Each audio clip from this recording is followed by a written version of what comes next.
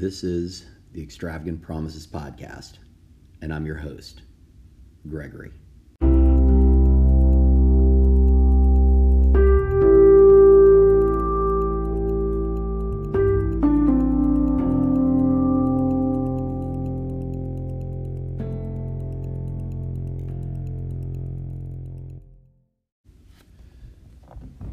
Tonight's episode is number 32, A Plague.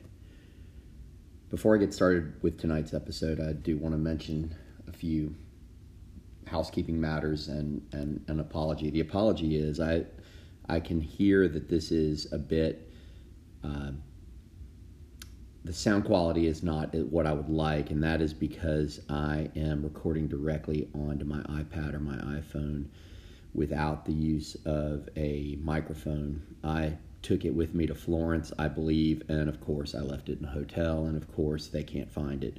I don't know that I will say that it's been pretty rare that I've ever left something in a hotel and had them find it. But but again, that's my disease saying like, well, you have an obligation to find my things when I leave them in a hotel room and not steal them or take them or not find them.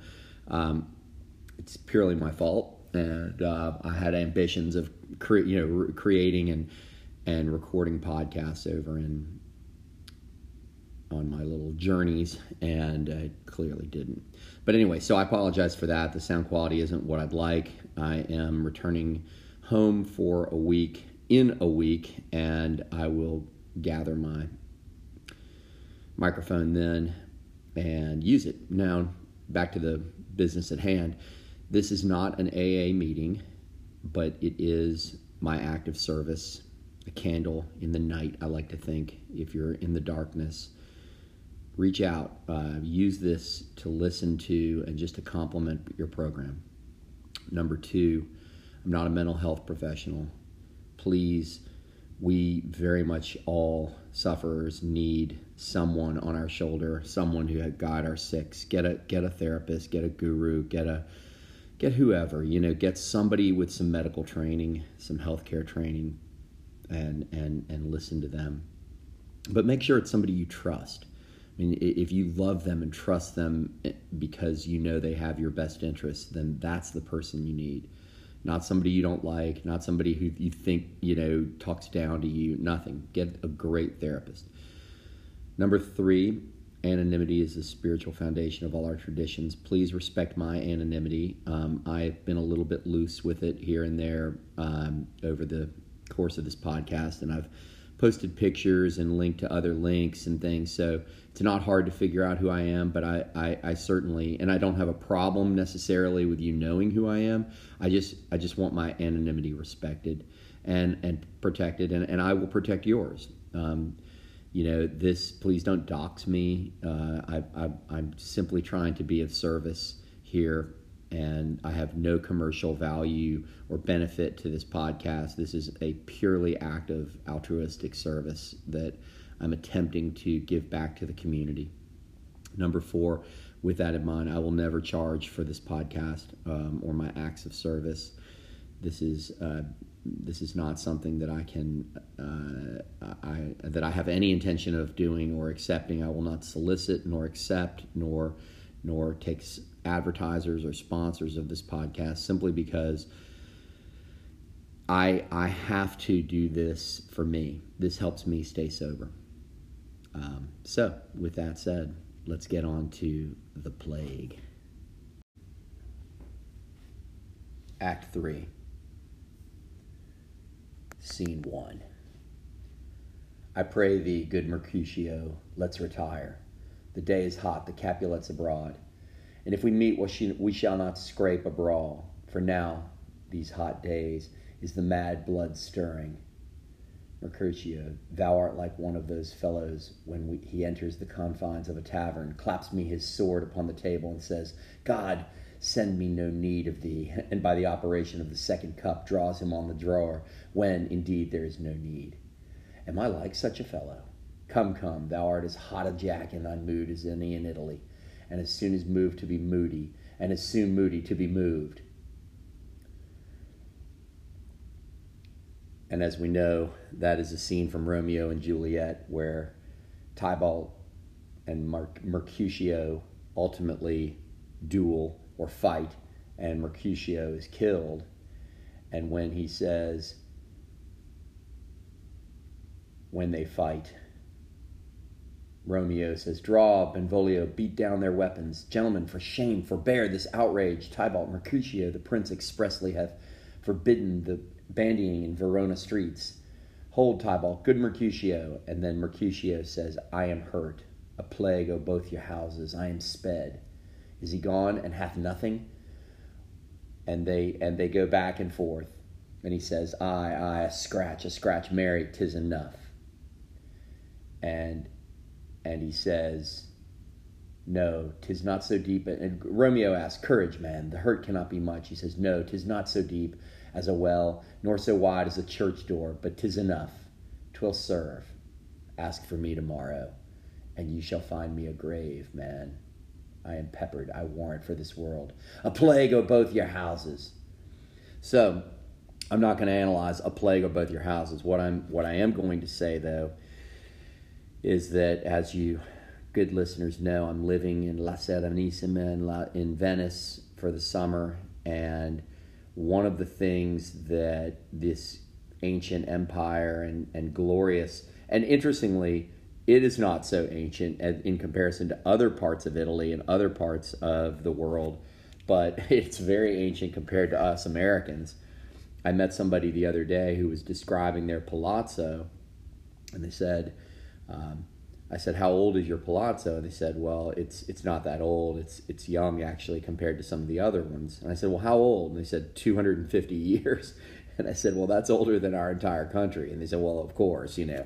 But the point being that one of the things that the Venetians encountered in the 1600 years that it's been in existence, give or take, were, as many Europeans did, was the plague. And I was fortunate enough yesterday to take a tour kind of dedicated to the plague.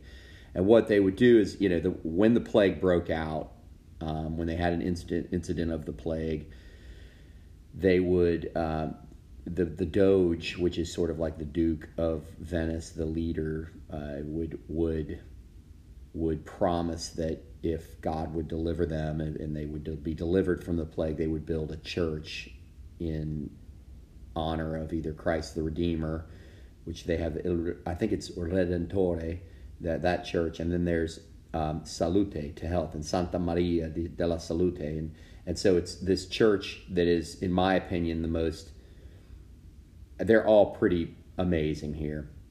But Salute is, to me, it just strikes my heart every time I see it. I'm just in love with it. It is unbelievable. And it is dedicated to Mother Mary and Saint Mary being and to health. And it's the architecture, and there are Titians and art inside.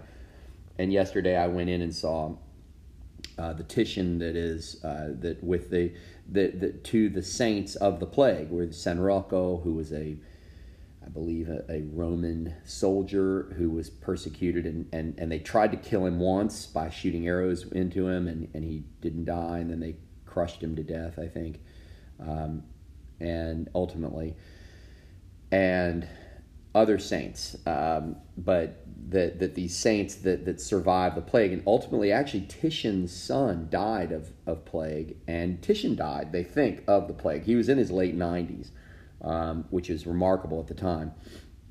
But the reason that I brought those, it was an incredible to see these where they would have a plague, and then hundreds of years later have another plague, and so it wasn't as if, in my estimation, like, hey, we know exactly what to do, but they did.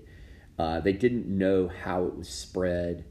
They knew that it was spread among certain populaces of the, and they knew how quarantines worked.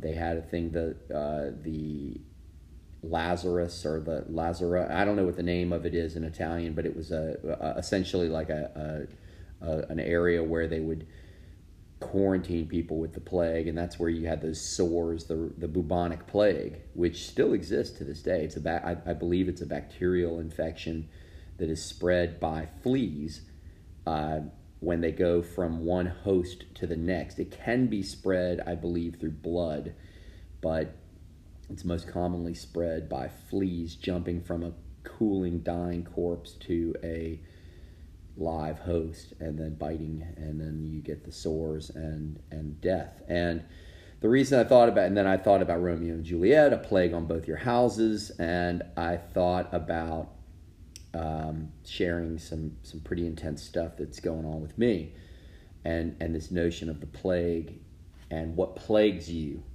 You know, we have that phrase, what plagues you? And this intense history. And I will say that, interestingly enough, you know, I've had my bouts. As I may have shared, I picked up 4 years last Friday, and when I say picked up, I picked up a 4-year chip. I didn't pick up. I mean, obviously, I didn't pick up. I got 4 years, and that was awesome. And what I found very interesting is some of my biggest struggles come right around anniversaries. I think this may be common. I don't know for sure. Take a little sip of espresso. But that is what I understand maybe others suffer, is that you get kind of a milestone, and that's when your demon, your demon is your plague. My plague, and when I say yours, I mean mine. My plague is like, it's like Mike Tyson. It's like John Jones. You know, it's like Jack Tatum. You know, it's in that cell. You know, doing push-ups. It's doing pull-ups on the bars. It's cool living on bread and water. It's in there. It's like, I'm cool because I'm going to get out and I'm going to get you. And the way my plague likes to fight is it likes to get me when things are good. And it likes to get me when things are bad. And it likes, but you think, oh yeah, you know, it's going to get me. It's going to get me when shit's gone bad or when my life's down in the dumps. And, you know, maybe I have I kind of think of those three pointed star in a way of the demons. Is number one is you have a case of the fuck it, it's not working, like frustration, all of these things, and you just fear, abject fear, like I'm going to just deal with it by wrecking everything. And I had a bout of that a number of years ago. I've shared on that. I had a spiritual awakening during that, and it saved me. Did not pick up, did not drink, did not use, did not do anything, but it was close. The other is, I think, when things are just really down, you know, and you've suffered something and you're just, you know, I haven't had that happen to me where things were bad and I thought maybe the answer was to drink. There's a romance side of it, the good, you know, oh, it's so good and I can handle it and all that. And again, that was early sobriety. I think that was more the problem for me. Was I would, you know, you go into restaurants and you think about, you know, what you used to drink. You think I can do, you know, why can't I do this anymore? But again, that sort of subsided. The one that kind of came up on me over the last couple days was this just awakening with this dark care, black care, this serpent, this scaly, oily serpent in my head that's just like, you know, you're so down and you can't get away from the pain.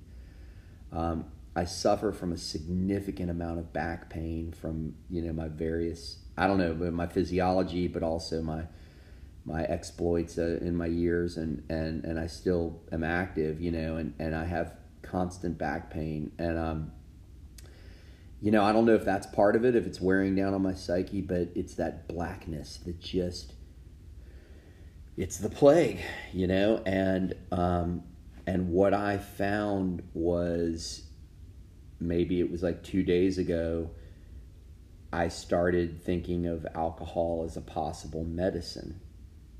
And, relief. Like the idea being maybe this is what I didn't think this. This was the demon. This was that serpent. This was that. You think about like Hannibal Lecter, or I just think of this like this thing in a prison cell, like the Count of Monte Cristo, with like a beard, but it's like just gnarly, and he's sinew and lean and mean, and just doesn't need anything other than a desire to get out and kill you. That's my demon. I think of like the Regan in The Exorcist. It just wants to murder you and all that's good. And this thing, it took this form, sort of like in The Exorcist, where Regan's like, "Damn, why you do this to me?" Where it becomes the form of his mother, "Why you do this to me, Damie?" And he's just like, "No," and this one, where it came to me was, alcohol is a medicine, and maybe that medicine would stop you from wanting to kill yourself, and would stop you from this pain. And like Father Karras in The Exorcist, I was like, no, not today. Not fucking today.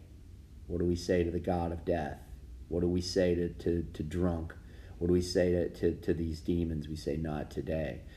So I reached out to some of my group here in Venice, and one of the people reached out to me, and then we like had an impromptu meeting, and they were just like, "Hey, let's meet, let's get to you, and let's read the big book, let's read some daily reflections." And it was awesome.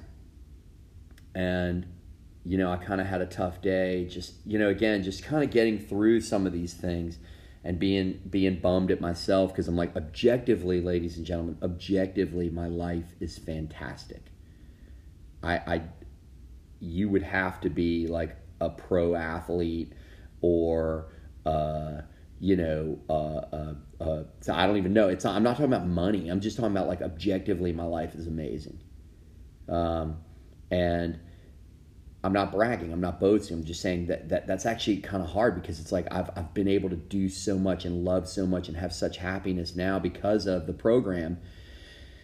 This incomparable life, but it's like that actually sometimes it doubles back on you and goes, "Oh yeah, and you're still bummed out, and you still want to kill yourself. See how fucked up you are. Oh well, maybe you're not a bad person. Maybe what it is you just have this black tumor inside, this peach pit, this like almond seed, whatever, inside your brain that's making you really, really ill. And you know what could help give you relief from that? A drink." So I woke up this morning and I was having these dark thoughts, and this was what was the reflection, or the prayer for today in Touchstones. Everyone only. Everyone once only. Just once and no more. And we also once. Never again. But this having been once, although only once, to have been of the earth, seems irrevocable. Rainer Maria Rilke. In the hopelessness of addiction and codependency, and as children of addicts, some of us have considered suicide. We have maintained the option as an escape in case life got too difficult. Guilty. Now, in recovery, we have chosen life. We've stopped killing ourselves in the slow ways of our old behaviors, yet some of us hold on to our ace in the hole. Either consciously or unconsciously, we haven't made that unconditional commitment to life.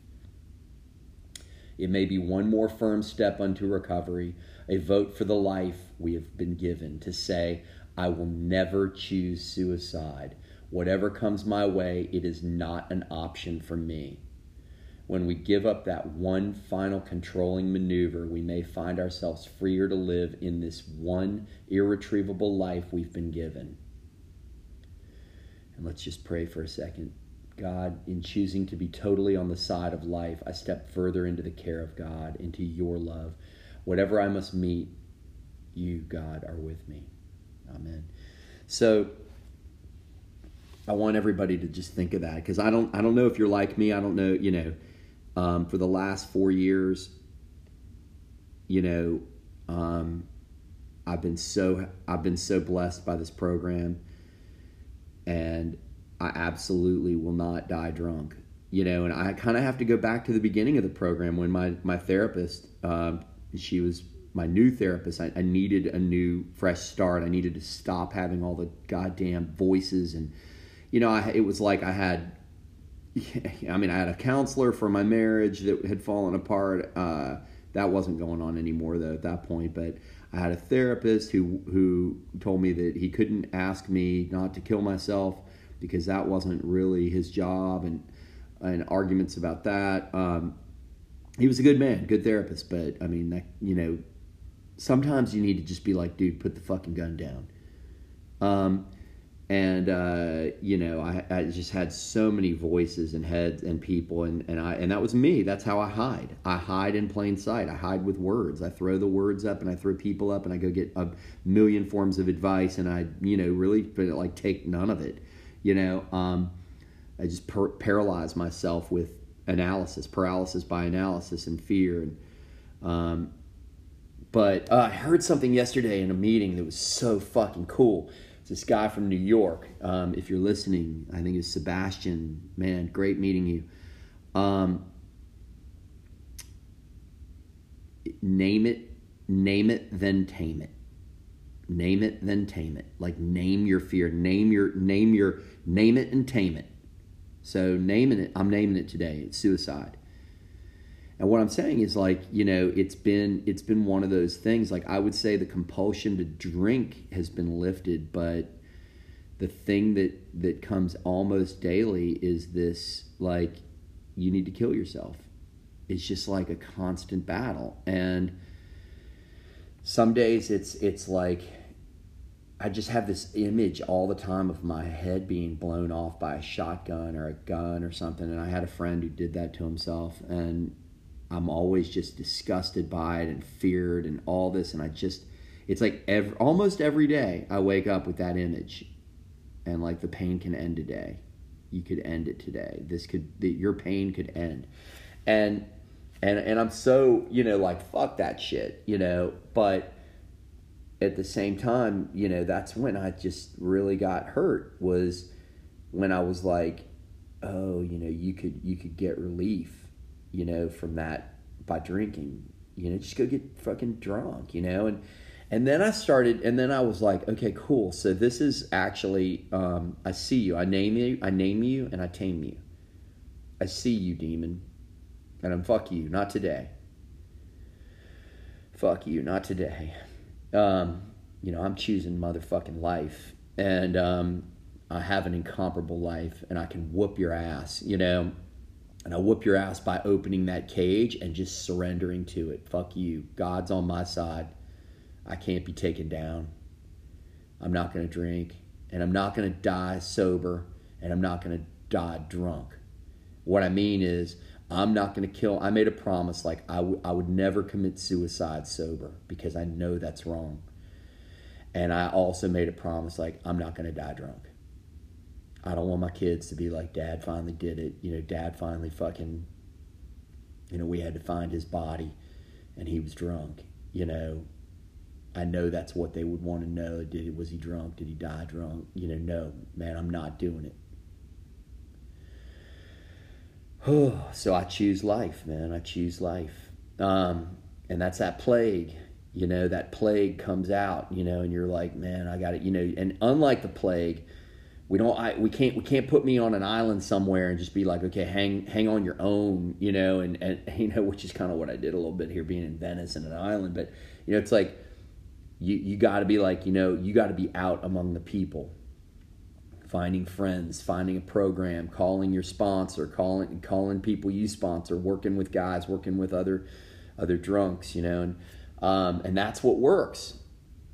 It's amazing, but I found that, God, you know, I woke up and that's what Touchstone says is you're still sitting there with that off switch, you know, the easy button, so to speak, playing with it, going like, okay, cool, that's an option. You know, that's an option. But there's a bright side to this. And what I realized was, you know, we put so much stigma on people and alcoholism and drug use, you know, where people are like, oh, you're a fucking junkie, you're a drug addict, you know, all this. And it's like, we don't realize that it's like these people, meaning me, meaning a huge, and I didn't even think of this, like, there's a huge, gigantic segment of, if not maybe everyone, you know, who's an alcoholic, who was like, the reason I get drunk is not because I'm having such a good time and I'm on the roller coaster. Oh, fuck, I went too fast and I went off the road and now I'm an alcoholic. It's like, you know, it's like I'm in pain. I have trauma. I have back pain. Okay, cool. They give me this OxyContin. The back pain starts to go away. The back pain comes back. I take OxyContin. The back pain, I take a little more OxyContin. Back pain goes back. I take a little more. No, just ladies, I do not take OxyContin, just so we're clear. I'm using this as a metaphor. And then the next thing you know, I'm addicted to OxyContin. And the next thing you know, I'm overdosed. You know, and it's like, it's funny because we're like, you're a fucking drug addict, you know. You're not a fucking anything. You're a beautiful human being and you're seeking relief from that fucking Charles Bronson had a baby with Bane from motherfucking Batman, and then Hannibal Lecter got into its head, and they took Mike Tyson's freaking body at his prime and John Jones, the MMA fighter, and they all had a giant baby that's sitting there with claws and a beard and like snaggly teeth that are sharpened, and that thing is like, it's your pain, it's your evil, it's your vile poison, and it wants to kill you. And it's like, hey, guess what? Some of these things, they work over here for a little bit. They're going to fuck your life up. Yeah, they're going to overdose you. They're going to kill you. They're going to, you know, but they're going to take that pain away. You know, here's a gun. Same thing. We're going to play with that. Here's an OxyContin. Here's a bottle of Jameson. They all work, you know. They're all medicines to ease that pain that we put in your brain, that peach pit sitting around your amygdala, or your cerebral cortex has this hole in it. Yeah, go ahead. You know, fuck that. Man, I want to be like Peter at the gates of Rome, walking out and being like, I'm going to seek the pain. I'm going to seek the relief. And then there's Jesus, and he's walking back in with a cross on his shoulder like a damn, you know, gangster, you know, strong and proud with his robe and his beard, and he's got the damn cross, and he's going, hey, you know what? I'm going back into Rome. Get some. You know what they're going to do to me. And Peter goes, Lord, Domine quo vadis, where are you going? He goes, I'm going back in. You're going back in too. Peter goes, yes, Lord. Turns around, walks in. Then what do they do to him? They crucify him. And he goes, okay, cool. You're not going to crucify me like Christ. Crucify me upside down. And they take his guts out. They just eviscerate him. But he was like, that's what I want to be like, you know, like with that pain, be like, fuck that. I'm not going out in the wilderness. I'm not going out there in the cold, and I'm going to sit there and shiver and be like, I'm safe, and I'm going to kill myself, or I'm going to drink myself to death, or I'm going to do stupid shit. I'm going to take drugs. No, you know what I'm going to do? I'm going to take that cross off of Jesus' shoulder, and I'm going to go, let me carry it. Let me carry it. I'm going back into life. I'm going to face it. I'm going to help people. I'm going to help other people get sober. How about that? Fuck all the bullshit, the business and difficulties and all that. Like, you know what? I'm going to be a pauper. I'm going to go live. I'm going to go in and I'm going to live. I'm going to live and help people get sober. I'm going to help people. I'm going to do that. That's what I'm going to do. I'm going to do some 12-step calls. I'm going to call my sponsor. I'm going to work the steps. I'm going to be like Arya in Game of Thrones to the Night King. Not today. Blue eyes, I'm shutting you.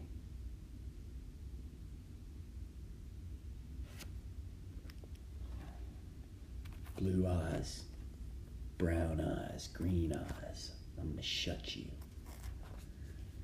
What do we say to the God of death? What do we say to to the demon of addiction? Not today. Everyone wants. Once only.